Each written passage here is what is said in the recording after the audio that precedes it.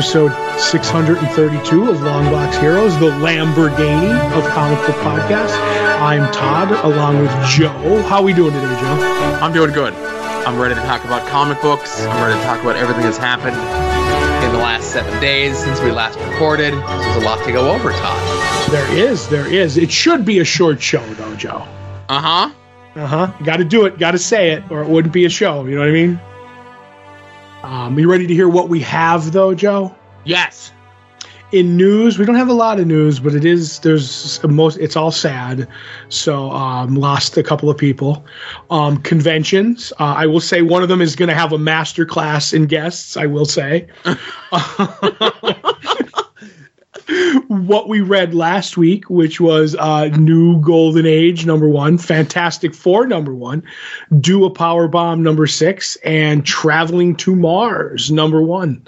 What we're looking forward to this week, Todd and Joe Have Issues, a.k.a. Todd and Joe Go Rogue, the battle for second place. And finally, at the end of the show, we'll have spoiler-filled talk of the latest episodes of Andor, Stargirl, and the movie Wakanda Forever. A.k.a. Black Panther 2. Wakanda Forever. So, as Todd mentioned there, yes. Unfortunately, a bit of sad news to start things here, as almost immediately after we recorded last week, word had come out that Carlos Pacheco had passed away at the age of 60. I guess he was diagnosed with, and I'm not even going to attempt to pronounce this correctly, ALS. Mm-hmm. You all know what that stands for. Right. So he is an unheralded modern legend in comics. Yes, he is. He's one of those guys where you've seen his work everywhere. He's worked for both the big two quite a bit, and you've probably seen his stuff and just never recognized it. Mm-hmm. And again, I don't want to say shame on you for not, but he was a very prolific artist, and yes. At least looking at his peers, one of the most prolific artists around. If I was to pick the seminal work of his that I most remember him for, that would be Avengers Forever, and that's not just because it was a Kang story. But that was because he got to draw like pretty much everyone in the Marvel Universe. Yeah, you know what? I concur. It is Avengers Forever. I believe the first appearance, even though Legacy had been around, it was Genis Vell, that Captain Marvel. He did such a beautiful job on that character, and then I went on to read it by Peter David and Chris Cross. But Carlos Pacheco, that's what I will always think of. I met him once at a New York Comic-Con, and he was the nicest guy. Him and his son running the table. I was a little late. I tried to get on his list to get something, but there was a chance. And then he was like, "Oh, well, here's my email," and it never really panned out. But I did get to have a really nice talk with him and his son at New York Comic-Con once. So he will be missed. Right. So, obviously just about 2 months ago, he had announced his retirement, that he had a couple things left in the catalog. One of them was a cover to like the Damage Control miniseries from Marvel. Right. But yeah, like I said, he's, we talk about Avengers Forever. He did runs on Batman and Superman. He did that JLA, JSA Virtue and Vice hardcover. That's beautiful, Yes. He did the covers for Trinity, the third weekly series from DC, yes. Back in the late 2000s there. He did issues of Final Crisis. He did a lot of stuff. He was one of those guys, very reminiscent of our good friend Tom Derenick, in that he has a very beautiful, a very recognizable style, and he's more times than not called in when other people are falling behind on other stuff. Right. But again, he'll be missed. And like I said, if you saw the outpouring, the outcry from his peers at his passing, as someone who will truly be missed, and hopefully Marvel or DC or both do some sort of recognition of what he contributed to their characters over the last, 20 years or so. Right. Probably even longer. Right. The other news story, of course, is the passing of probably not the person most people think of when they picture Batman, but I would say for the better part of the last 30 years, who most people hear when they think of Batman. Yep. And that's Kevin Conroy, who was the voice of Batman from Batman the Animated Series. And after that, pretty much every animated video game version of Batman was Kevin Conroy. Right, and a bunch of later on the DC animated cartoons, a lot of them would be Kevin Conroy. You know what I mean? Not all of them, but right. There was a lot of them. And it just, someone who was, I don't know if you saw, there was that DC Pride comic that came out earlier this year that he wrote a story for. Right. I know DC went ahead and made that entire issue, not just his story, but the entire issue available for people to read online for free. I had read it at the time, and it was just like he was a struggling actor trying to make waves, and just kind of how things were in the early to late 80s for someone who was, at the time, and even further still, who was openly gay, and how difficult his journey was to get a foothold and then to get like this unlikely role as Batman, and then almost to make that voice for the animated version of Batman iconic. Oh yeah.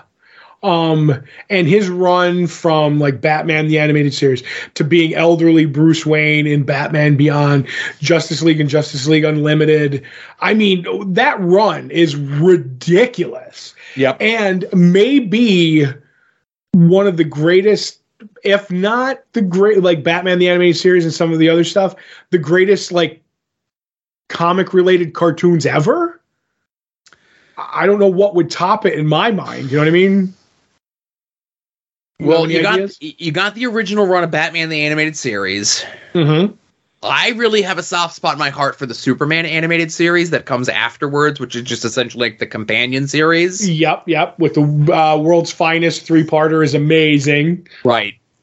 As they rebrand Batman the Animated Series to like New Adventures of Batman, Batman and Robin, and then like it eventually becomes Batman Beyond, as you mentioned. I count them all as the same, and obviously as the name changes, the quality of the show never matches the original, but whatever. But then when they relaunch Justice League and then Justice League Unlimited, if we're going to include that in the entire run, because Batman's the main character in that as well, watching that entire run of an animated series from beginning to end, is going to cover 10 plus years at least. Yeah. And you in the middle, like I said, no fault of his performance, but some of the stories do get like dumbed down a little bit to become more of a kids show. But I would probably say even some of the kids show stuff still holds up today, And some of the Batman, the New Adventures that becomes very kiddie looking, they get darker in like he said, because they other people said because they lightened up the look of the characters. They got away with like clubbing like Robin with a crowbar at one point, or like, which would have never happened in the original animated series. And I'm super partial to Batman Beyond because it was brand new and it was such a great take on like where they could go with Bruce Wayne. I loved all of it. But my question to you, Joe, is what is the best episode of the original Batman the Animated Series, and why is it Heart of Ice? So my friend Julian will swear to you that that's the best episode. Mm-hmm. Good episode to great episode of the show. Right. My favorite is, and I think the show title is like Almost Got Him. Almost Got Him is one of them that's way up there. Yeah, that's a good one. Obviously, I think there's a tail end one where there's a bunch of kids that talk about what they think Batman's like. Right, and the car drove up the wall. Mr. Schumacher, you're crazy. Yeah. That's a fun one. Hard Ice is up there, man. But just because, maybe I'm a dum-dum, I really like Almost Got Him as my favorite. I don't know why, but from Heart of Ice, I still do. It would move me to tears if I still had tears to shed. Like, whenever something happens, I'm just like, that, like, just that voice of Mr. Freeze, like, monotone and sad. I'm like, so good. So good. Yeah. But yeah, they're all really good, man. Absolutely. So I don't know what streaming services these are on. This is why physical media is king. HBO. They are on HBO Max? Yeah, as I was watching something the other day, I came across them, and I was like, I could see what I'm doing this weekend, Yeah, nothing wrong with just sitting down and watching them all, It's better to watch DC animated stuff than wrestling, so. Well, the push depends on what you're watching on the wrestling. And, and obviously, I will say Kevin Conroy had been hot and heavy on the convention circuit, up until just like a month or two ago, And I would see people posting pictures of him, and I'm like, oh, he's looking thin. I'm like, oh, boy, I hope everything's okay. And obviously it wasn't. But, that's how he chose to spend his remaining months, however much, who knows how much he knew that he had. He was still active on social media, days before his passing. Yep. So you just never know how these things sort of hit. But our condolences to the family. Obviously, I assume all of our listeners know Kevin Conroy, Batman the Animated Series. Go check out some of Carlos Pacheco's art. You won't be sorry. No, you won't. So I mentioned Kevin Conroy conventions. There are some conventions this weekend. Obviously, as we near the holiday season and wintry conditions on the Northeast and other parts of the United States, we're going to start seeing some of those lean up for the next couple months. But there is a convention, Long Island Comic Book Expo in Long Island, New York. Michael Golden, Jim Shooter, and Rodney Ramos are going to be there. And then out in sunny California at the Bakersfield Comic-Con, we have Liam Sharp, Dan Brereton, and I would say, Todd, two people, how you teased at the beginning of the thing, one person is a master of his craft. I would say these two men are probably peas in a pod more than you would imagine. Right. And one is the one true master of the Doctor Who universe in Eric Roberts. The other one is the greatest intercontinental champion of all time, the Honky Tonk Man. Okay. I wonder what they could have in common. Listen. Listen, what they have in common is separating you from your money. But that notwithstanding, I would love to be in a room with those two. Oh, we take a road trip, but you're busy this weekend. I am very busy this weekend. I'm going the other way from Bakersfield, sadly. But If you want to use the copter this weekend, you'll have to de-ice the wings, but... Right. But man, I would so get a marked photo with Eric Roberts, and I would get you an autograph 8x10, man, in a heartbeat. Because he's a Gallifreyan in 2 heartbeats. Oh my God! Because he has 2 hearts, Joe. Gallifreyans, they have 2 hearts. Let's not hold that against him. Right. So hey, the information about these conventions are going to be in the show notes accompanying this episode, along with information about Soon to Be Named Network, soon-to-be-named-network.com, soon-to-be-named-network.tumblr.com. Anytime any of the shows in the Soon to Be Named Network go live, you could find them all there. Don't trust a podcatcher. Trust soon-to-be-named-network.com. Whether it be looking for this show, Long Box Heroes After Dark, At Odds with Wrestling, We Need Wrestling, Puzzle Warriors 3, Profane Arguments, Hit My Music, Porch Talk, Wings on Wings is back, and of course the limited series is still up there, No Chance in Helmet. Right. I was going to push through to you and Marcus to see if I can get you guys because I saw some people tweeting out today that some of the college teams had changed their helmets. Right. I did see, though, that the new XFL team helmets were out. So it's not a limited series. It's a limited series. It's not a canceled series. So I expect the XFL episode any day now. Well, I hear you're in his DMs more than I am. So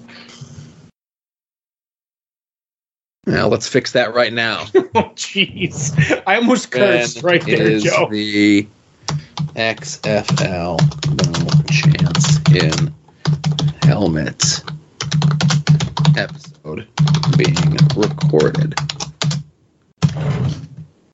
So we'll see if Mr. Marcus replies here. But hey, go check out our other friends who have stuff going on over on the internet. Check out Mike Sterling's blog at progressiveruin.com. Go check out our friend Kevin's blog over at maskedlibrary.com. Go check out Rick Williams, the Chop Shop, at freekaratechops.storeenvy.com.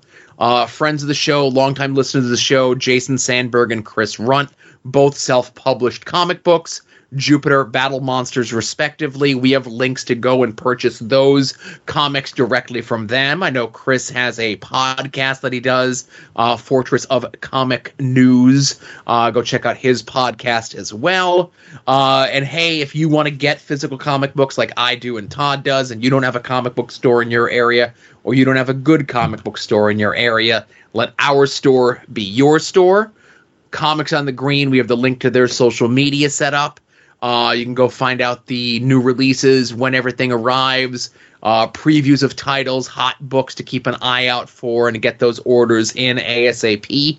Set up a mail order subscription service. Get books mailed to you weekly, bi-weekly, monthly, and if you do, there's a chance you can get a sketch from our good friend Becky. You can go check out her artistic process, her prints, and everything else that she's done over at her social media, which is all linked up.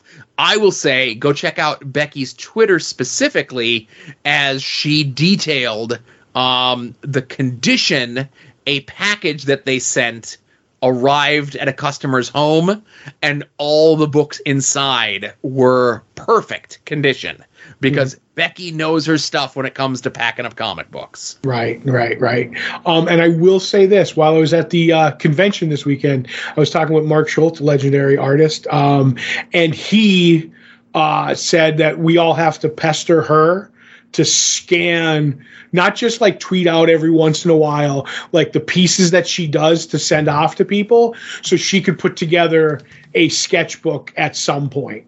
And when Mark Schultz tells you to do that, you do it, but she's dragging her feet. So when you see her later, you know, or whenever you see her, you give her the business, Joe. We have to be united on this front.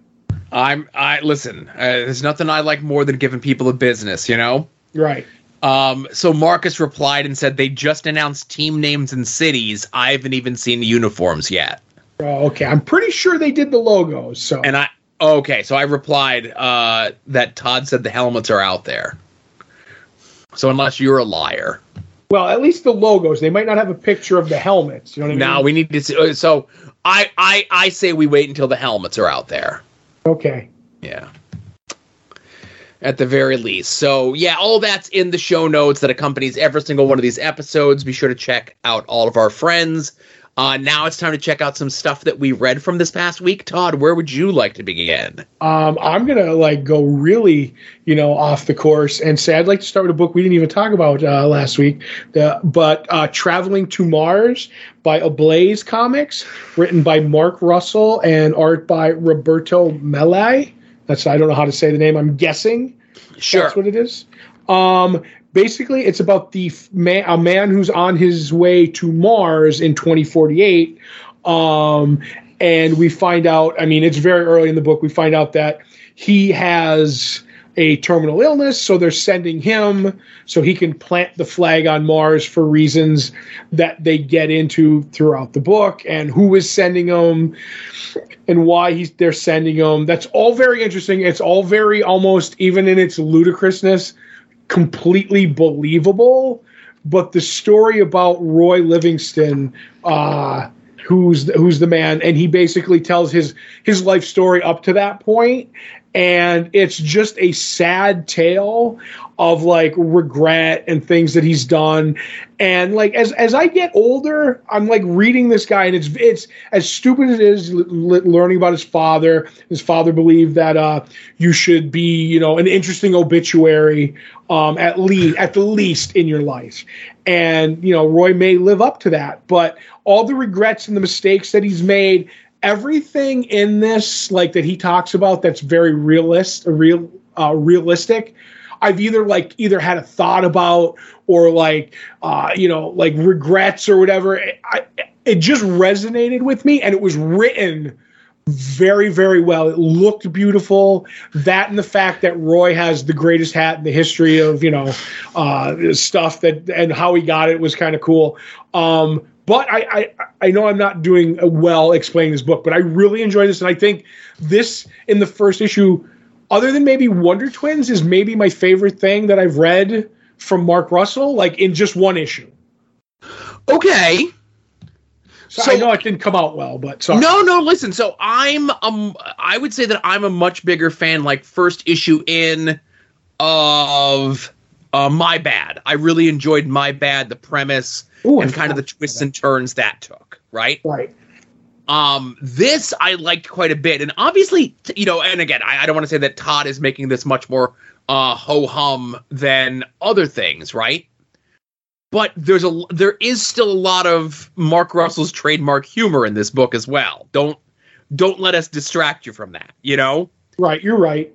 There's bits in there in regards to him being at like the third biggest pet store in Alabama. Todd mentioned about the hat that he's gifted. You didn't mention who sent him to Mars and why, right? Right. I kind of wanted to leave that. That's an interesting, fun reveal. So yeah.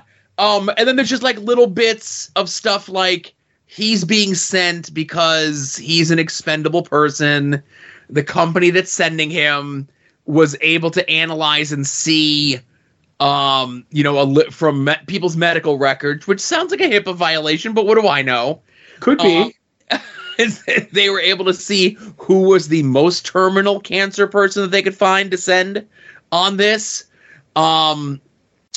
mission, and the money that and the only job that he has on the ship is every now and then he has to turn a dial to scrub the air. To scrub the air, and when he does, it smells like peanut butter for a little while. Right. So there's like little bits in there, and there's the bit with his father who he talks about stressing this whole thing about having this good obituary that you leave, and then the way that his father ends up dying and the way that he says it in the book so matter-of-factly. Yep. There is a lot of humor in this, but it's a very heavy subject. Obviously the guy going to Mars in 2048 or whatever year it is really just the backdrop for a tale of like humanity and like not getting things done, I guess, and like a wasted life. Yes. It's a very funny book with a deep melancholy underlining. Yes. And that's what I love. Like I do love the dichotomy of it. And like, without giving too much away, like when he decides, because they tell him, and this isn't, too much of a spoil, like, because we want to get a jump on this, you can't tell anybody. And he decides to, well, that's great. It's a clean break to go. And when he realizes the mistake he's made in that, that's a gut punch. Yep. To me, especially for me and you know what I mean? And I'm like, that's really good. And then some of the other stuff in his relationships. And like I said, just the dialogue, because it's all really told in his journal, which is a cool way to do it. And he can draw. So the artist is like drawing himself and his, the people he's met over the years. It's just a really good, like, I can't recommend this one enough for me. You know what I mean? So that's all I got. Yeah, definitely. And, maybe, and I know Mark Russell really has been giving this the big push on social media. Kind of stunk that he had 2 new books drop on the same day. This and the sequel to Billionaire Island, Right. And then I think he also has a Blade one-shot that comes out this week. So, sometimes it's nice to space. And I think My Bad Volume 2 ships at the end of the month. If not next week at the end of the month. And I'm looking forward to that, too. Just right. I want to see what Acid Monkey's up to, Joe. I want to see the what really happens to the salad shooter, you know? Yep. But yeah, and I'll say this, you know, not that I could do it, but I don't know, get somebody at Ablaze in touch with whoever runs the website and tell them to update it, you know? Right. Maybe that's your baby steps into fixing all the Comixology stuff. Listen, Comixology is Amazon's problem now between me, you, and the wall, right? Right. Oh, boy. Okay. So let's talk about another book that we both read from this past week. Okay.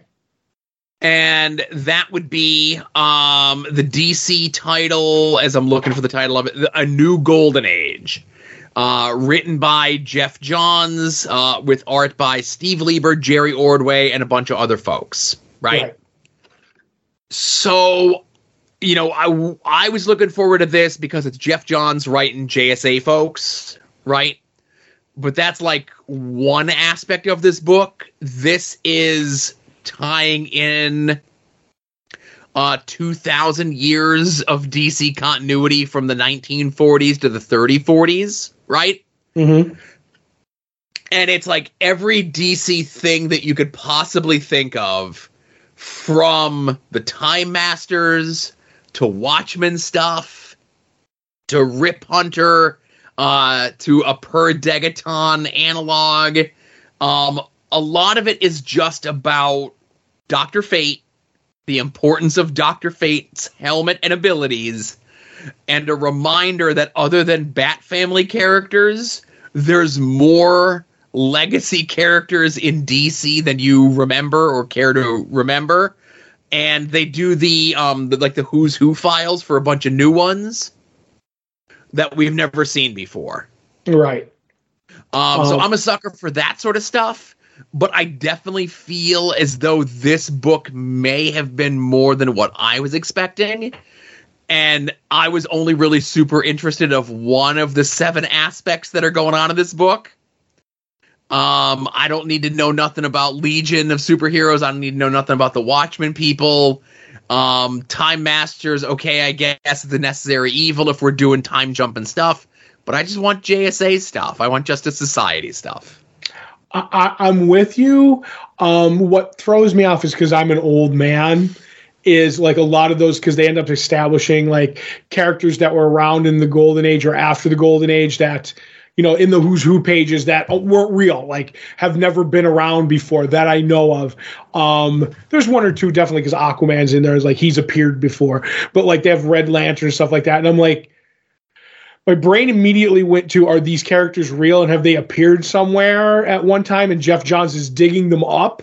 You know what I mean? Like being that historian. And I'm like, I don't know. I just don't like fake past histories because it took my whole life to learn real past histories and like, you know, the true life stories of the JSA, not fiction in any way, shape, or form. So yeah, and I'm with you on all the other stuff. I never really cared about the Legion. I'm interested in who's turning out to be maybe the main character who is involved with Catwoman and Batman. So I'm like, okay, that's interesting. I feel when we get into the books that they're going to be a part of, like there's a Stargirl book and there's a JSA book, maybe it'll all be a little clearer and laid out. But all that thrown at me at one time was overwhelming, even though, like, you know, I enjoy the idea. Yes, just give me a JSA and a Stargirl book and I'll be happy. Yeah, like I said, it was just a lot to deal with all at once, you know?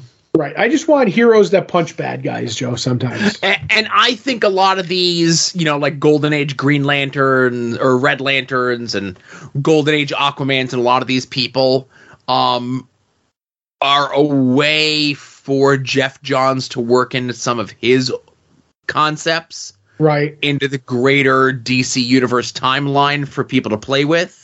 Right. Like it's one of those things where like we're going to be told that these people have always been here, but then there's going to be that one character that's like, no, I'm the DC historian. I know this person shouldn't be there and that person shouldn't be there, you know? Yeah, the only one, and I know this is going off on a tangent, the only one that I don't like, all those, I'm like, you could weave in whatever you want, is that they're establishing that Jay Garrick and Joan had a kid in this, and I don't like that, not because they were never able to have children, and they always establish he's like, well, all the speedsters that came after me, Barry, Wally, Bart, any of them, like he took them under his wing and they were his family, and I kind of like that, you know what I mean? Because there are people who can't have children, whatever. And I just think, I hope, I don't know, I would just like to keep that in continuity, if that makes any sense. I always like that idea. Absolutely. I get it. Right. So don't want to go too off on it. But I'll go on to the next book then. It was the book I was looking forward to most, and I believe Joe didn't read, which is Fantastic Four #1. And I just dropped my notes on who wrote it and drew it. Oh, well. But basically, I'll find that in a minute. Iban Coelho. Yes. And this story takes place, there's a small town in the middle of nowhere, and there's a gentleman reading a newspaper that says July 12th, 1947. And we get a couple of pages of that, like the same page over and over again. So I thought it was a printing error. And then at the hotel that he's running, in comes Alicia and Thing. They're going like across country, and they end up getting a room, and people start like seeing them, and they're like, oh my God, there's a monster in town. We've never seen anything like it. And it's a very quaint backwards town. And then through a series of events, you find out that they're having their own Groundhog Day moment. They're stuck in this little town and they get like information. They're trying to figure it out. They're going around trying to stop people from doing something, trying to see if anything will affect the change, because they have information that this town disappeared on that day that's in the newspaper in the 40s. And through a series of events, they end up finding out, maybe from the headline of the newspaper, that somebody got powers because there was an atomic blast nearby, a test. And we find out that maybe someone wished for a second chance. And in that, it starts rebooting the town over and over again. And the thing is like, well, I don't have Reed Richards with me. It's just me and Alicia. I don't know how to fight this. Like, this is time wibbly wobbly, timey wimey. And I'm the Thing. I punch things. And it's him trying to figure out the mystery along with Alicia. And spoiler alert, they like figure it out and they break the loop. But along the way, you know, it's the trip, and it's very heart-wrenching what the story is. I really liked it. And then along the way, we get like hints of like why Reed and Sue isn't around, and maybe something went horribly sideways at one point before the book starts. And it just leads to like where something horrible's happened. We don't know where the rest of the Fantastic Four is. I will say this is my favorite issue of Fantastic Four in a long, long time. Okay. Easily accessible. Very characters, matter of fact, very down to earth, not world shattering, universe spanning, very realistic. And then in the back of the book, the writer, he said, these were my 4 rules. 4 rules when I was doing this book. The first rule is the Fantastic Four are fun. These are people who know they can help people and here to do exactly that. No angst, having superpowers rules. 2, the Fantastic Four are adventurers. Exploring the unexplored is fun and gratifying. The Fantastic Four can do anything. And finally, the Fantastic Four are accessible. And he basically says, I have to write this book like it's anybody's first FF issue. I loved it. It looked beautiful. Some of the ideas that he put forth, like the truck that they're traveling in for the Thing is modified, because obviously, man, oh man, I'm not doing this because I'm an FF fan. I cannot recommend this book enough to just try for a fun Thing story right off the bat. If you're a fan of the Thing, read this book. And then if you're not hooked by the last page, then you don't have to read the book. But I think you would be if you read it. I am a fan of the Thing, and obviously I was going to ask how well the writer Ryan North held up to his 4 rules, and obviously you feel as though he did a good job of those. Yes, crushed all 4 of them, Joe. Well, again, I don't know if it's a spoiler or not, but no Doctor Doom off the rip. We're gonna put him on the bench for a little bit, or And yes, and I am fine with that. Okay. I honestly, I know I may be a bit of a Doctor Doom homer, just a bit. But sometimes it's like, let's get there. Give me Annihilus, give me Psycho Man, give me, Galactus, give me El Diablo, whatever. But sometimes you don't need to start with Doctor Doom. Nice, simple story. Thing and Alicia doing a little adventure, figuring something out. Perfect. Again, you're selling me on it. I'm gonna have to definitely check it out. Right, and definitely, if you want, I will lend this book to you, Joe, so you can try it for free. The first taste is free. The rest you have to buy. Gotcha. Yep. So last but not least, only because I think I've covered every issue of it here on the show, I would be remiss not to. It was a very heavy week, so I was afraid that it would get bumped down to the bottom of the list. And that would be issue 6, the penultimate issue of Dual Power Bomb from writer-artist Daniel Warren Johnson. Lona and Cobra-san, father-daughter, enter into a Necromancer's Wrestling tournament with getting the ultimate prize at the end. Now, we could talk about this because it happens in issue 6, and I'll tiptoe around some of the spoilers from this, but they lose the tournament, right? But through extenuating circumstances, they end up getting the prize. But Okay. The Necromancer may have lied about whether he was able to deliver on the prize. Uh-oh. And there might be one more battle that Lona and Cobra-san have to take on. And it is a 2-on-1 handicap match of the two of them against one person. But it's the one person that the Necromancer didn't kind of clear the tournament with. Okay.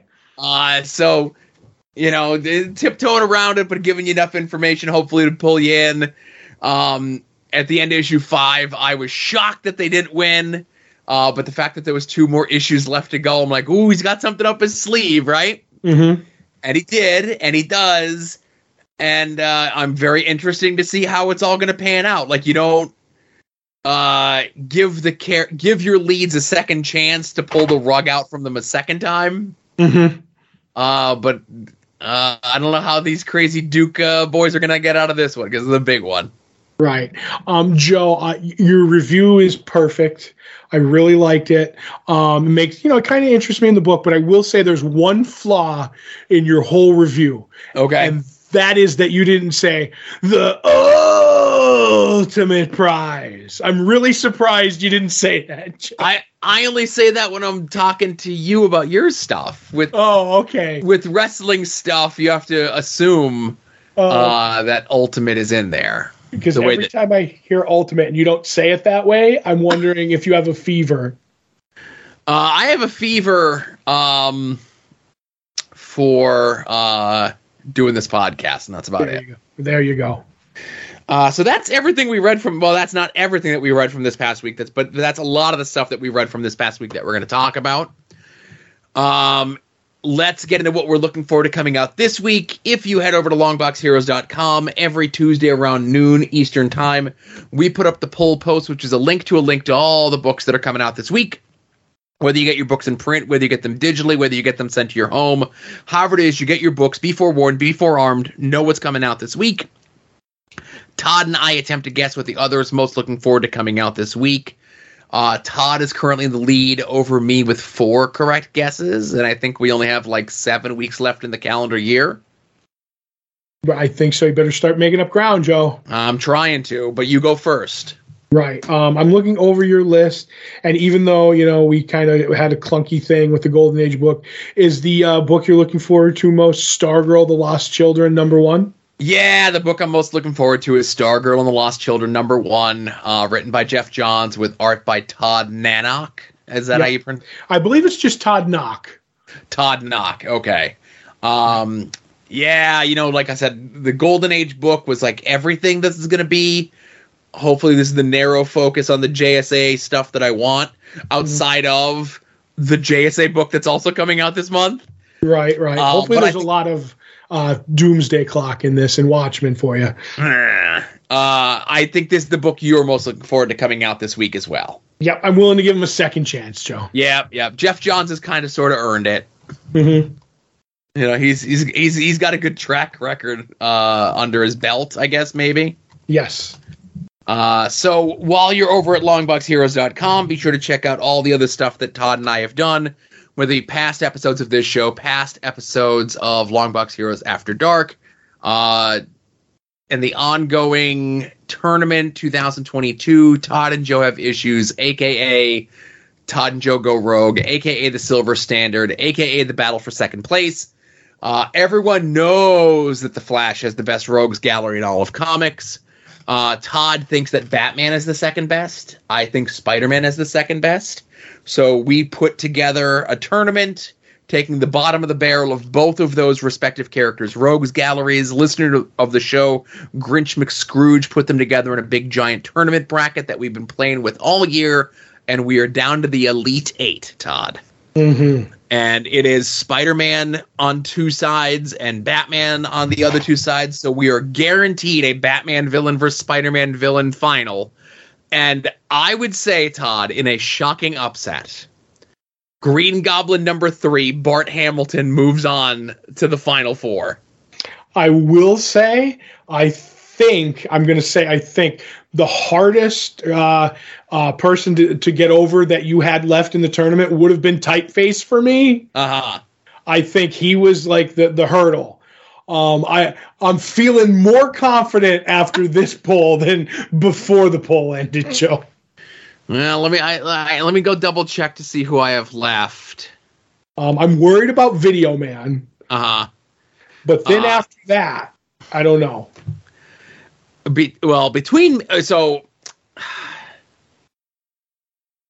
got nothing to say about any of your people that you have left. Okay. Afraid, Joe? You afraid? And they all stink and shouldn't have made it out of the first round. And I'm confident that any of my guys would roundly trounce any of your guys. Oh, okay. I hear a quiver in that voice, Joe. I hear a quiver. That's all I'm going to say. Uh-huh. But, so your matchup is this week, sir. That's right. So after that harrowing poll last week, the two that I have this week are the Penny Plunderer, who is a man who plundered, well, it's in the name, Joe, plundered pennies. His crime was, I'm obsessed with pennies. He was taken down because all he had to do was call his thugs to come get him, his goons, hired goons. But he had no nickels or quarters or dimes for the payphone.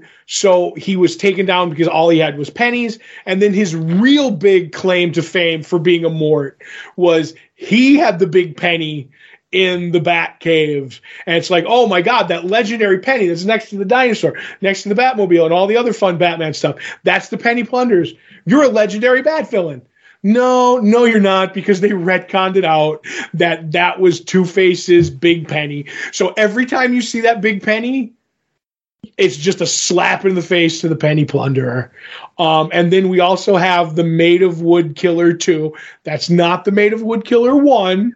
It's his grandson who inherited a baseball bat found a baseball bat that his grandfather had used to kill a few people. And he decided to become just like his grandfather and decides to run around town in a dirty t-shirt and a trucker's cap, giving people the what for with a bat. So two really lame ones, but I'm leaning towards the Penny Plunder as the bigger joke, but vote with your heart. My vote and my voting block are going to be voting for Maid of Wood Killer 2. I'm baffled that Penny Plunderer made it as far as he did. I think the sob story of his one claim to fame being robbed of him has got him a sympathy vote this far. But I don't think that sympathy is going to... I don't think that sympathy is going to take him to the finals. I think Maid of Wood Killer 2 who has the pedigree of being written by Ed Brubaker. Granted, it's more of a Green Lantern villain, but again, we allowed it this far. That's who I'm backing in this battle. If you want me to swap Made of Wood Killer out, I could do an alternate if you like.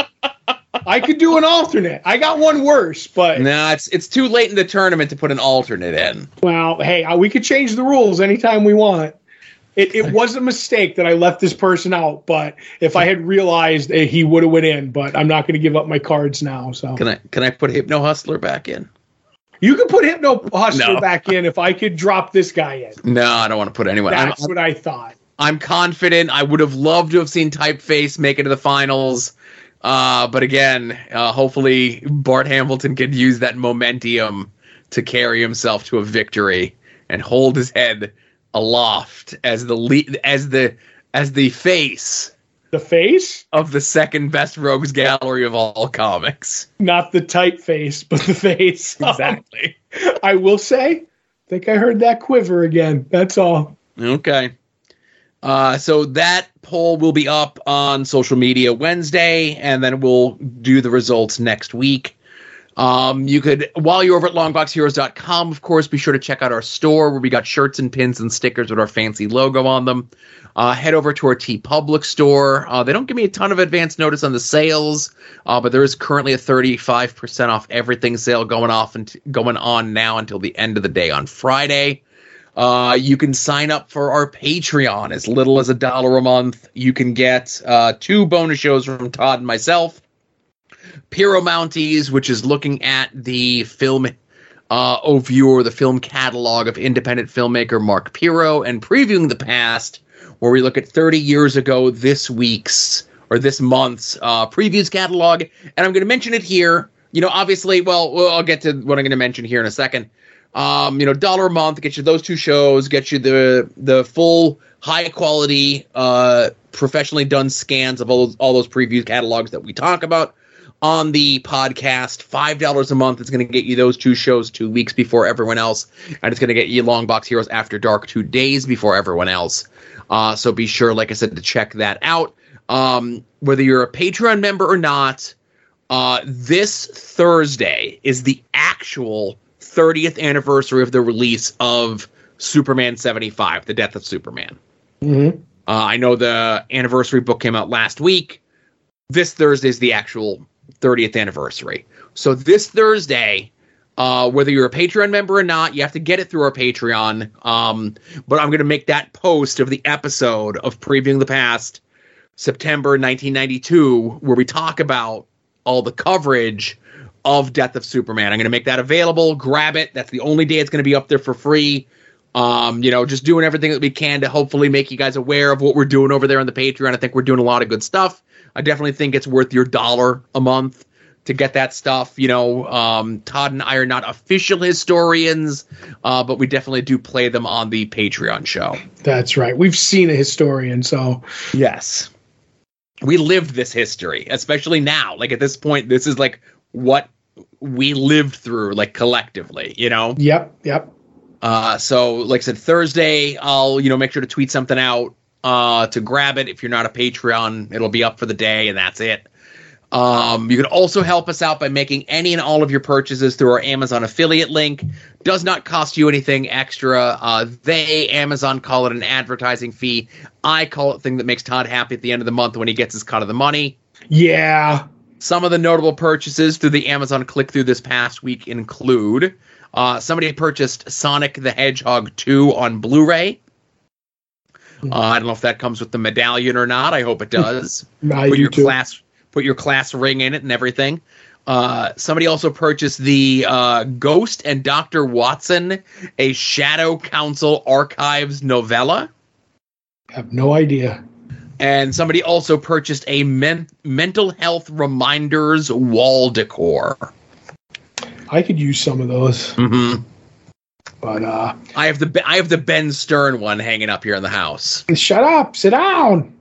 I have that, and I told you not to be stupid, you moron. Right. And also, once again, people have hooked up their click-through to their Comixology, and we have a couple of comics. We have Teenage Mutant Ninja Turtles 134. Nice House on the Lake. 11, G.I. Joe, A Real American Hero, 294 through 299. Teenage Mutant Ninja Turtles, The Armageddon Game, The Alliance #1. Amazing Spider-Man #13, Spider-Man 2, Garbage Pail Kids Origin #2. I think that's your boss, Joe, who bought that one. Godzilla, Monsters and Protectors, All Hail the King #2. The Death of Superman 30th Anniversary Special #1. Hey, you can read that when you're checking out the free Previewing the Past. DC versus Vampires, All Out War #5. Batman Superman, World's Finest #9. Batman One Bad Day #1, Mr. Freeze. I do want to check that one out. I'm thinking about getting that. And finally, Joe's big book of the week there, Do a Power Bomb #6. Yeah, and I love seeing books that we talk about or we, whatever, on the show come up on those Amazon click-throughs. That's kind of like our way of knowing that, people are listening and that even at this small of a level, we can consider ourselves influencers, Yep. I'm hoping to see maybe Traveling to Mars on that next week or in a week or two. Yeah, for sure. Yes. Right. So I think we can get into all the movies and TV from this past week. We could, if you'd like. Yeah. Let's start with Andor, huh? Sure. We're coming out hot, Joe. Mm-hmm. Last we left our heroes, they were in prison, knowing that if they don't get out, that's where they're going to die, kind of a deal. So there are basically 3 stories. I'm just going to start with the Mon Mothma one because that's the quickest and the shortest one. Mon Mothma has, with her banker friend, has decided to talk to Davo Sculdun, I think is the way they pronounce it. And he's, a gangster kind of deal. And they need him to move money around because the Empire is watching them for the rebellion.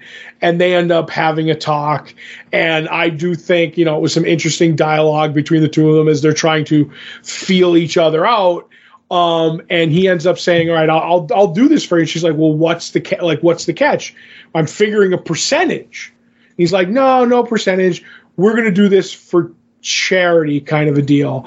And she's like, no, I don't want to owe you any favors. He's like, the only favor I ask is that I can come back to your beautiful penthouse. Again, she's like, that could be arranged with my son to meet your young daughter, because he's one of Mon Mothma's people, and they have rules of heritage about getting married. He's basically trying to pawn his son off on the daughter so they could be betrothed, and Mon Mothma wants none of it, but she needs him. And he's like, well,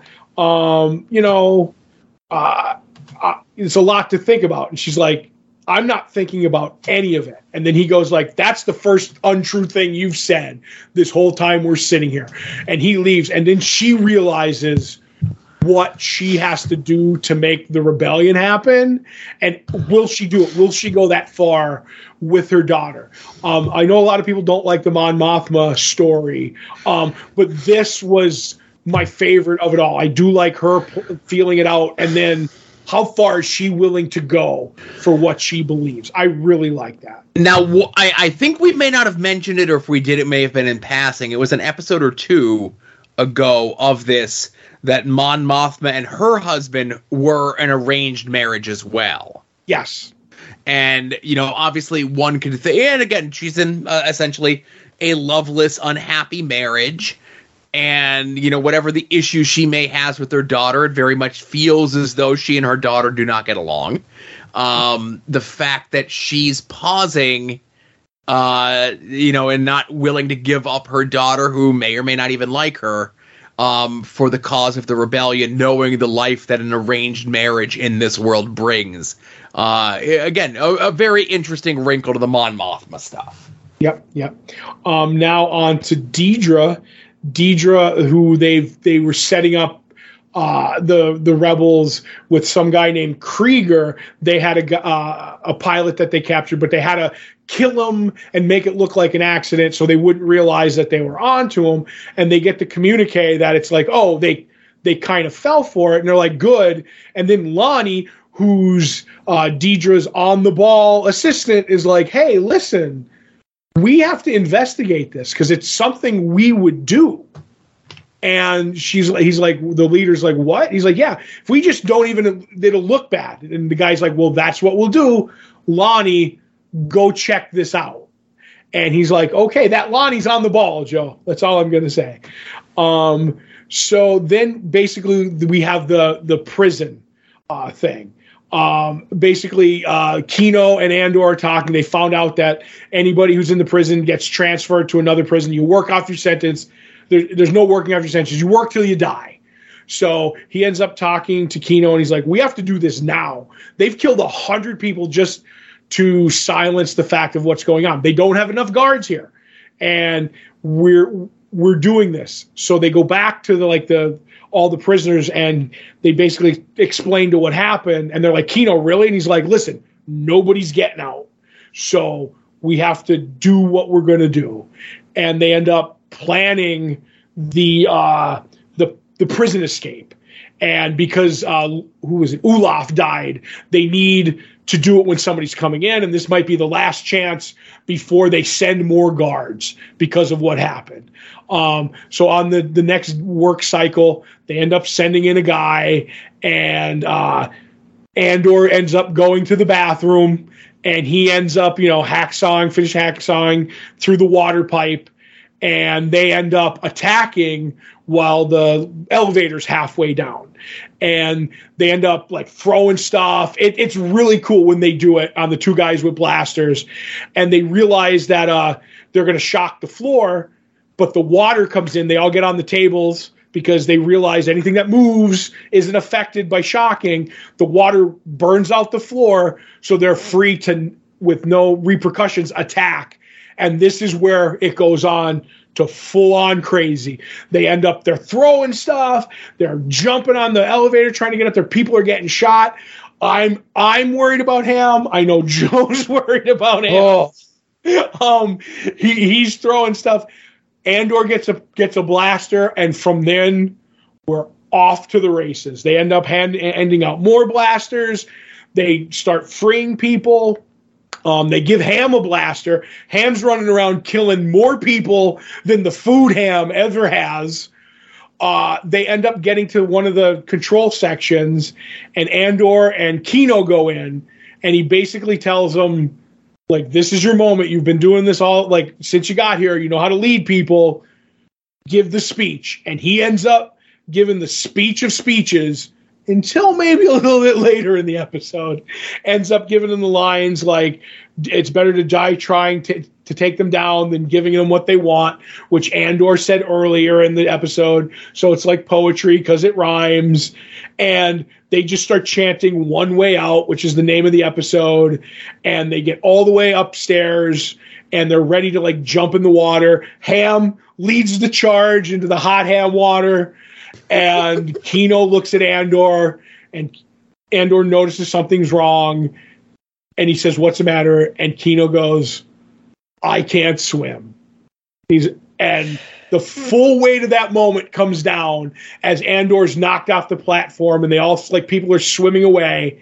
And I rewatched this episode, and you could see, like, I honestly think the angst in Kino's eyes, you think he's like, oh, I'm going to rebel. It's not in my nature to do this, blah, blah, blah, to do the prison escape. But it's him knowing that no matter what he does, there's probably not going to be a ship waiting for him when he gets to the landing bay, and he's not going to be able to get out. And it's absolutely soul-crushing, Joe. This was amazing from beginning to end on the prison escape. Obviously, there's one more bit, of course, that I think you're saving for the end. Yes, that's okay. Because that's where we lead into. Right. Anything on the prison escape? I thought it was great. It was one of those things where the death of Olaf is the catalyst that finally gets Kino to realize and wake up. Because I think Kino had been maybe deluding himself that he was going to get out. Like, maybe everybody else isn't going to get out, but I only have a couple a couple shifts left. Yep. And I've been good. I've done everything that they've told me to do. I'm going to get out. And I think it's the passing of Olaf at the end of the last episode and kind of Andor laying it all out for him that he finally realizes, it's now or never. There's one way out. If they don't let us out of here, or if they let us out of here, they're just going to move us somewhere else and keep us there forever. Right. And the plan that Andor had been working on, very subtly, but, we see it because we're supposed to see it as the watchers of the show. And it's one of those things like they're going to replace Ulaf tomorrow. We need to be ready to go tomorrow. Like whatever the plan was, whatever we had been moving slowly along, it's either now or never sort of thing, and as everything happens, you could see, and again, I don't want to say how lazy or how not, or like, the Imperial people that are here are definitely not stormtroopers from the original 3 movies that couldn't hit the broadside of a blast door, but definitely they got complacent in the routine that we have these people under control. There's nothing they could do to stop us ever. And now the fact that something is happening to stop them, they don't know what to do. That scene of them all cowering in that room together. Oh, so good. All still armed, right? They all still have their blasters on them, but they're all cowering, huddled together, hoping that they don't get found. Mm-hmm. And I'm just like, you did this to yourself. This is what happens when you're a bootlicker. This is what happens when you oppress other people. And this is what you deserve. Yeah. And I want to give it to Andy Serkis. Like, give him the award because he did an amazing job. Like, he's Mr. Computer Capture, you know what I mean? Body thing. Like, you forget how good of an actor is, like, with his facial expressions and everything. I honestly, I think they're going to leave Kino gone, but I wouldn't be surprised if he showed up later somehow as like somebody who maybe knows Andor, like you can find him, whatever. But I hope there's a part of me wants to see more of Kino, and there's a part of me that doesn't, if you get my meaning, because the sacrifice he made, knowing he wasn't going to be able to swim away. But you make a great point. I'm interested to see what happens to him. Mm-hmm. Obviously, like if he just turns around and goes back, like he's making the ultimate sacrifice either way. Right. Whether he jumps and can't swim, one could only hope that he jumps and somebody helps him. That's the thing that I kind of like about the others, because Andor gets knocked out before he can, not knocked out, but knocked off. Yeah. Before he can hear that he can't swim, or I think Andor would have literally helped him. You know what I mean? So yes. Then, like, did Kino's not going to jump, not knowing? You know what I mean? Right. But and then I really like the shot overhead of the prison as they're all swimming away, and the prison from overhead looks like an Imperial symbol. That was a really cool shot with all the people swimming away. Just to see what you can do when you get together, Joe. You can move mountains, you know? Yes. And then finally, we get Lucien, who's working at his, shop, and he gets word that one of his people wants to see him. And his assistant's like, you shouldn't go. It might be a trap. He's like, if it's a trap, we're all dead already. So I'm going. And we end up seeing Lonnie walking through the city, and he gets on an elevator, and Lucien ends up talking to him. And we end up finding out that Lonnie, Deidre's assistant, is the mole that Lucien has in the Imperial, ISB or whatever. And as he's coming up, Lucien's like, hey, we haven't talked in a while, Lonnie. Good to see you. Congratulations on your new daughter. And Lonnie, just puckers. He's like, oh, boy, he knows. He's going to use it against me. They get up and they end up having a talk. He's like, listen, they're looking for a man called Axis. They believe, he's leading the rebels, and he did that money heist on Aldhani. And so I'm giving you this information along with the fact that Deidre is kind of on to Axis, and they're looking for him, and Krieger's going down there. They have a raid on him, and Lucien's like, good, let it happen. Let 50 people die, and that'll prove that we don't have a leak in where you work. So thank you for that. And we didn't have anything to do. I like that he plays like we didn't have anything to do with Aldani, even though he masterminded it. He's like, oh, they wanted us as a part of it, but we didn't do it. I was like, I love that he's playing everything really close to the vest. And he's like, hey, you came on to do this because you saw what was coming. You're a hero to me. You're not leaving. And Lonnie's like, but my wife and kids. He's like, what are you going to do? Tell them the Empire you're walking away? It's like the mafia. You don't get out. Do you realize how stupid that sounds, Lonnie? And he's like, I've sacrificed a lot. What have you sacrificed? And Luthen and I thought Kino's speech was great. Luthen's at the end where he goes in. I've started a thing that I'll never see the end of. I'll never see the sunrise on it. I've given up this. There's no ground under me because I've taken up the tools of my enemy to do this. Do you know what I've given up, Lonnie?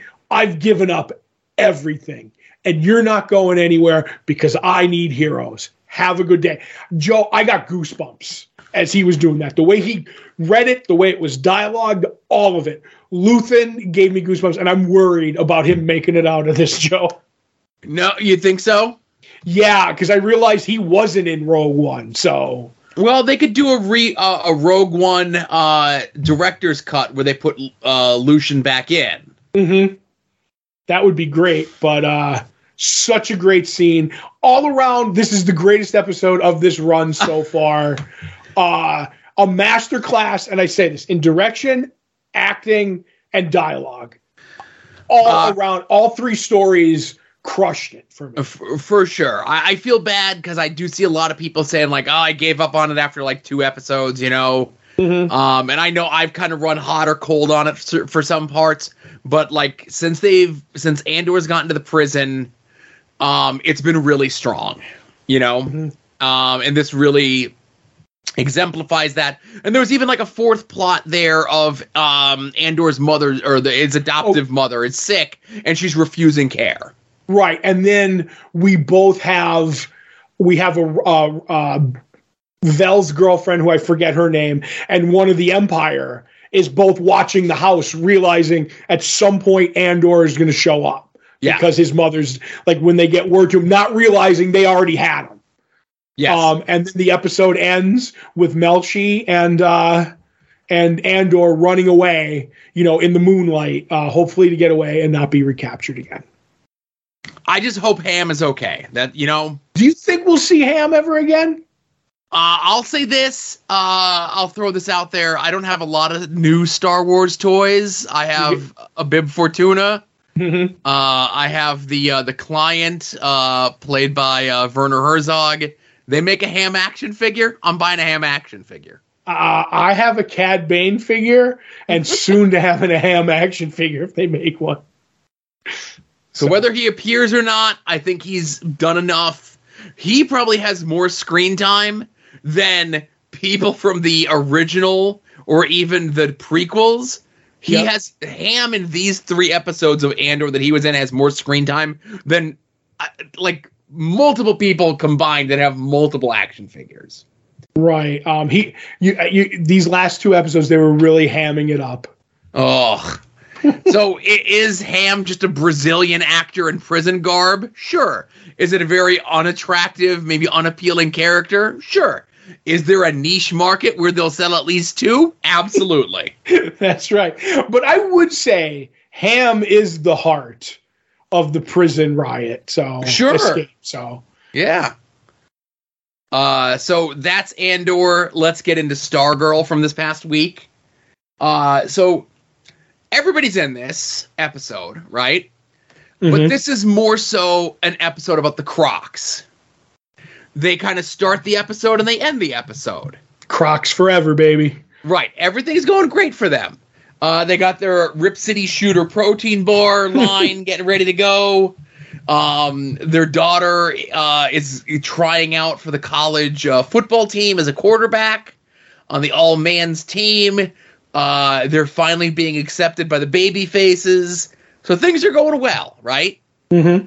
Okay, now outside of the little fight that was at the McKent residence where the old man might be in a coma, even though he was saved by Beth with the defibrillators that she has in her gloves, right? Mm-hmm. This is a big episode because Joel McHale's actually here in person, Right, he's not on the telephone. Right, he's not phoning in his performance literally, right? But it gets to a point where so Mike and Jakeem are trying to get back from where they are. They're trying to save Cindy. They use the lightning bolt. He brings a phone booth down for them. They get tripped up by Cindy, and she's just like, listen, leave me alone. I got this. You guys go home. They use the Thunderbolt to go home. And when they tell Luke Wilson and everyone else that the Ultra Humanite is here, and thank you for the confirmation that it was the Ultra Humanite,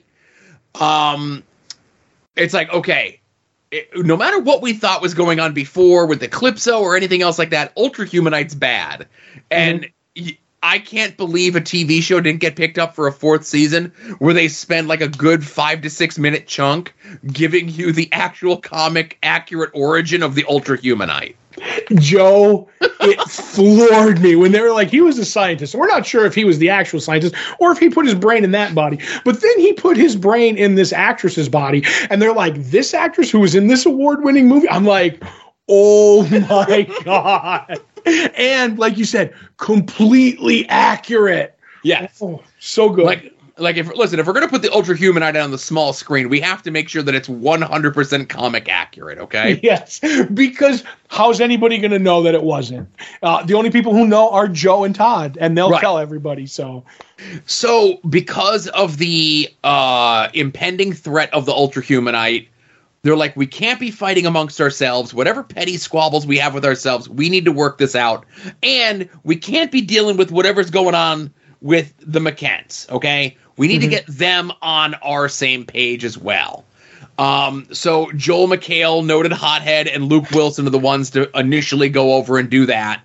But then the Crocs go over because they worked with the McKent family before, and they make a little bit more of an impassioned plea. And it looks like everybody's on the same page. We get a bunch of other little stories here, like Paula is attempting to show Barbara how to defend herself a little bit better.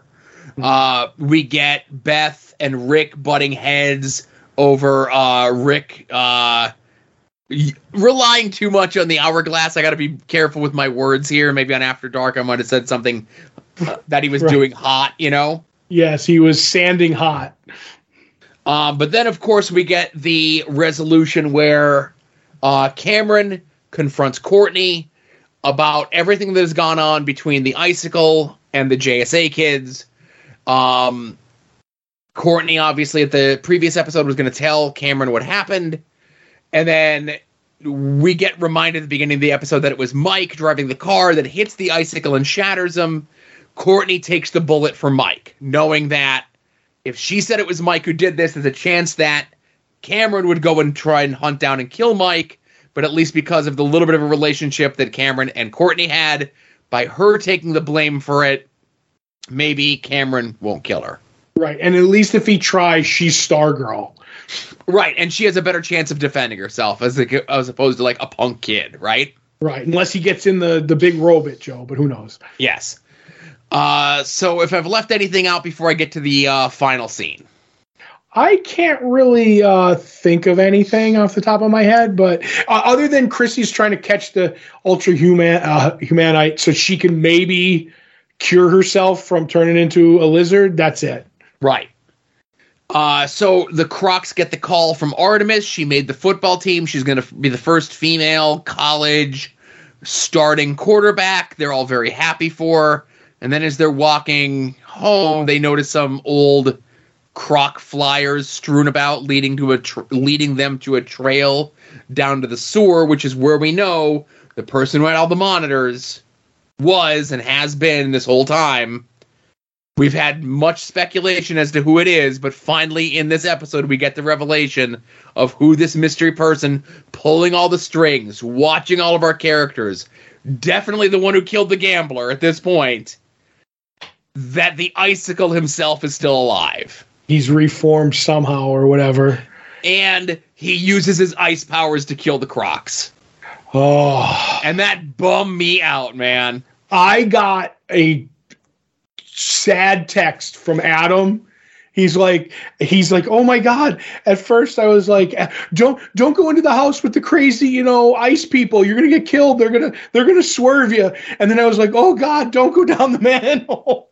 And I was like, the Crocs, they left us too soon. So he was not well on that. He was Team Croc. So, but yeah, I thought that was really cool.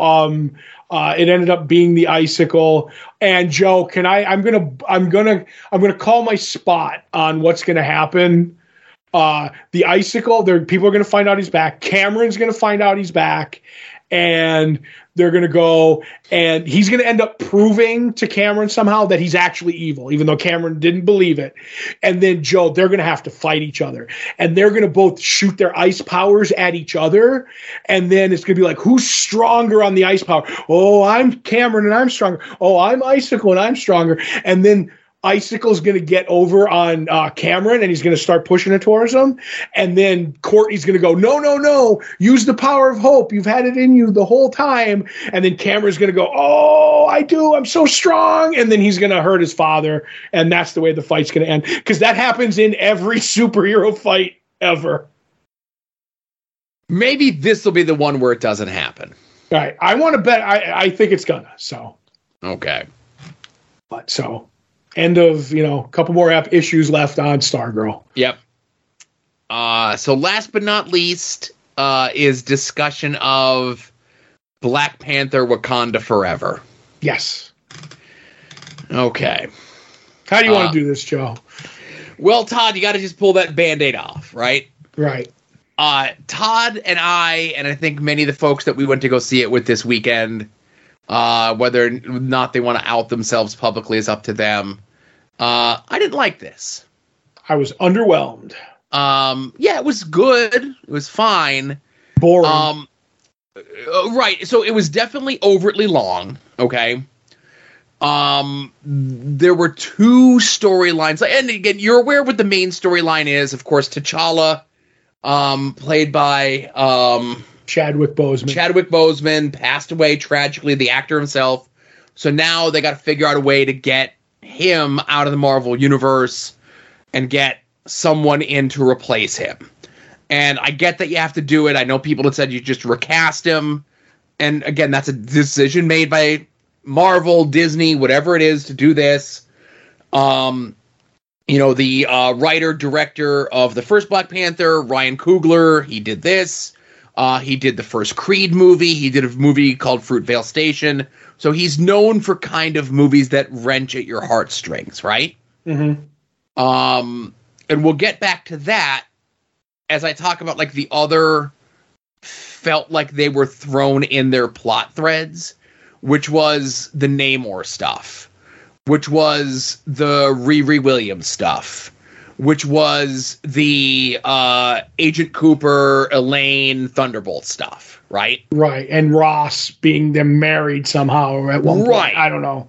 So you get all this extra stuff, and if you wanted to have this movie be this tribute to Chadwick Boseman, I think you could have done it without these other three subplots in it.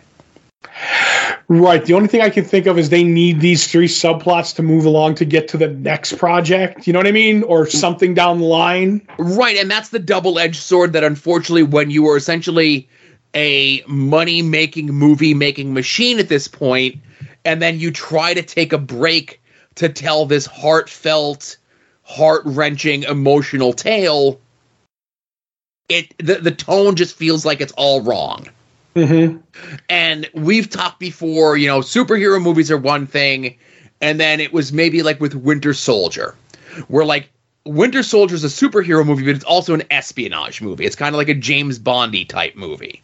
Right. Then you get your Doctor Strange, and that's a Marvel superhero movie, and that's the type of, a more like magical and mystery type movie, okay? Right, then you get the Doctor Strange 2, and that's more of a horror movie. Right, and then you get them, Marvel, Disney, sticking their toe into all of these different other genres of movie.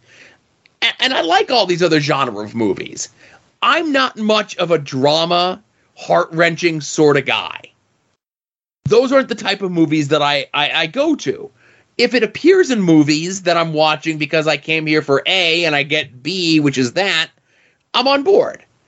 But I didn't know anything about the movie. I assumed there was going to be a lot of this, but at 2 hours and 40 minutes with these three other subplots that needed to happen to move the main storyline along, it just felt over bloated, directionless, and I think by having those extra subplots in there took away from whatever gravitas or emotional punch that they were hoping to get from the tribute to Chadwick Boseman that the majority of the movie was.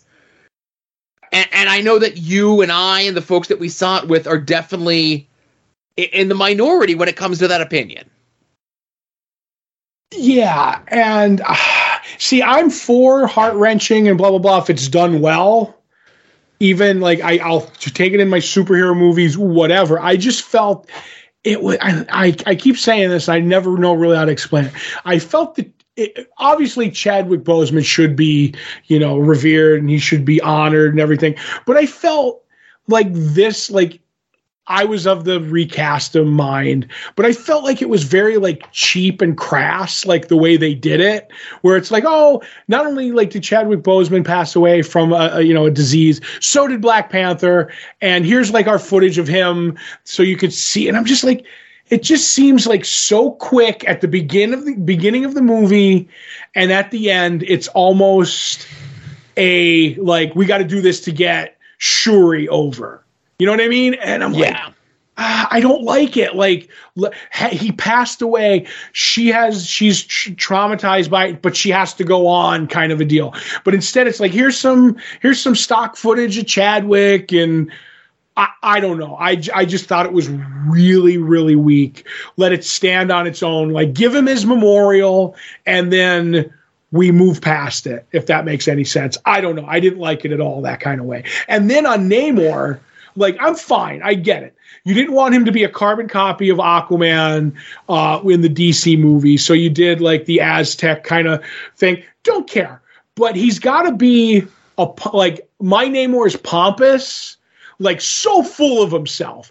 And I didn't feel like this character had that. He had a righteous anger towards some people, if that makes any sense. So he's like, they're coming. If they find us, I know what they do. It just, I don't know. I just like a Namor is like, I'm better than y'all, and I'm going to slap you down. And we try to get some heartfelt with Namor, and it doesn't work. He speaks a different language, which I'm fine with. But then when he says his catchphrase, they do it in a different language. So Imperious Rex is, I don't know, that bothered me the most for some reason. That was my trigger. But I really didn't care all around on any of this movie when it was over. Yeah, and that's the thing, like, even, because I was, April and Asa were out camping for Scouts, and, I come home, and I'm getting myself situated. She's like, oh, we're done for the night, we're getting ready to turn in. She's like, how was your movie? And I'm just like, not good. And she's like, oh, really? I was looking forward to seeing it. I'm like, yeah, I don't know if you would have liked it. Like, there's no way my kid would have liked it. And I get that, these essentially are movies for kids, but there was a bunch of, like, little kids in the theater for this, and I remember going to see the first Black Panther, and my kid loved it, Right. It was a fun action movie. It got all these characters over. It established this whole universe and this whole world of Wakanda and everything else like that, whereas this didn't do anything to establish anything that I would want to see again. Like, I want to see Namor again because I like, the idea of Namor being a jerk to the other Marvel characters. I thought if I had to pick the contrast of Riri Williams in the movie, because she was kind of like this brash, back-talking character, where everybody else from the Wakanda side are like these all stoic and prim and proper, and because we're royalty, we all have to act a certain way. I think Riri stood out, as an interesting character just because she was so different. And I know the Agent Cooper Elaine stuff is leading to the Thunderbolts, and you put Thunderbolts on anything, I'm going to watch it, I'm going to buy it, I'm going to consume it. So I'm a sucker there. They got my money regardless of how tacked on that stuff felt, Right. I just felt like you said, like Riri was really slammed in there, out of place. You know what I mean? but she's got a TV show coming up. We have to debut her somewhere. Well, it's a TV show. It was initially a TV show, but it got upgraded to a movie. Oh, okay. I get confused, like trying to keep track of all that without my notes. But yeah, so, and then I'm kind of the mind of now we have 3 Iron Men, running around in Black Panther. And I'm like, okay, it just seems like pretty soon everybody's going to have a Tony Stark suit of armor. I don't know. It's just weird. And I don't want to knock the film because I really like the first Black Panther movie. I love outside of some dodgy special effects at the end, I really like the first Black Panther. Right. I know what you're talking about, but I stand by those. Yeah, I don't know. I just feel like, yeah, like sadly, like Chadwick Boseman, what happened, but I would have, like I said, I just would have been like, we're doing a different Black Panther. And then that brings us to the end. We end up finding out that Black Panther had a kid that's 5 years old or whatever. So how are we going to speed age him, Joe, to become the new Black Panther? Well, let me give Norman Osborn a call. Mm-hmm. I think it's going to have something to do with like the quantum realm or Kang or maybe a secret war that we're going to get an adult aged up T'Challa because that's his name. So it's kind of like the illusion of change, as writers say. It's a T'Challa, but it's not the old T'Challa. It's the new T'Challa, but we're not going to split hairs. It's a T'Challa, And the only other thing is I know we have like the Marvel schedule like 6 years out. But when you said that there's no less than 3 Iron Men running around in the Black Panther universe, whatever. Just the movie. Just right. In the movie, there's 3 Iron Men running around. Obviously the joke is if everyone's Iron Man, then nobody's Iron Man. I said that the other day. So. Right. But I say is you got a whole bunch of Iron Mans. You know what happens in what should happen in the Marvel universe? An armor war? An armor war. Oh. It's not a bad idea. Silver lining, Todd. Yeah, silver. You're right. Somebody's going to come for all those armors. Mm-hmm. Maybe it'll be Tony Stark. When they drive that dump truck load of money up to Robert Downey Jr. Yeah, it's going to be the armor wars. He's going to come back and say, "This is what's happened with my armors. All you guys have them. It's time for me to take them back." And that would be a good story. We're gonna film you Bruce Willis style, 2022. You're gonna have an IFBN where we're just gonna feed you your lines. You don't have to memorize a script. And have you ever heard the term sit acting? Yes, I have. Okay. I've seen that a few times. It's like, hey, you're a pilot on this high-tech jet, but you're just in a gaming chair with a green screen behind you. Yep. Because I know the deal. A lot of it's just gonna be that like they always shoot to that close up of Tony inside the Iron Man armor because like we're paying for Robert Downey Jr. and we're not showing his face. You just sit in this chair. We're gonna put the green screen behind you, and just turn your head slightly so we can't see the IFB. And we're gonna just repeat after us when we read you these lines. Yep.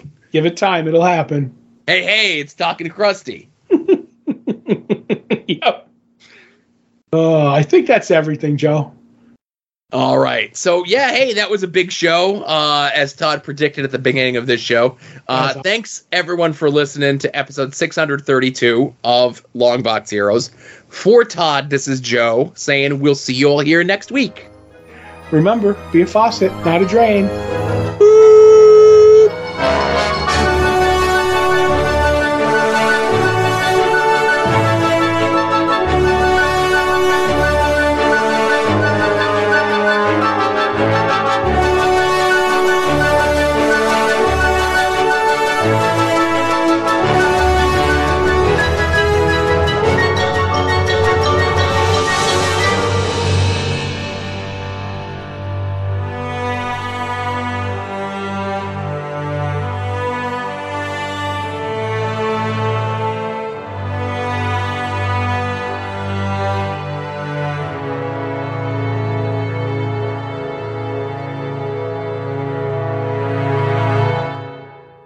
You're listening to the soon-to-be-named network, the Lamborghini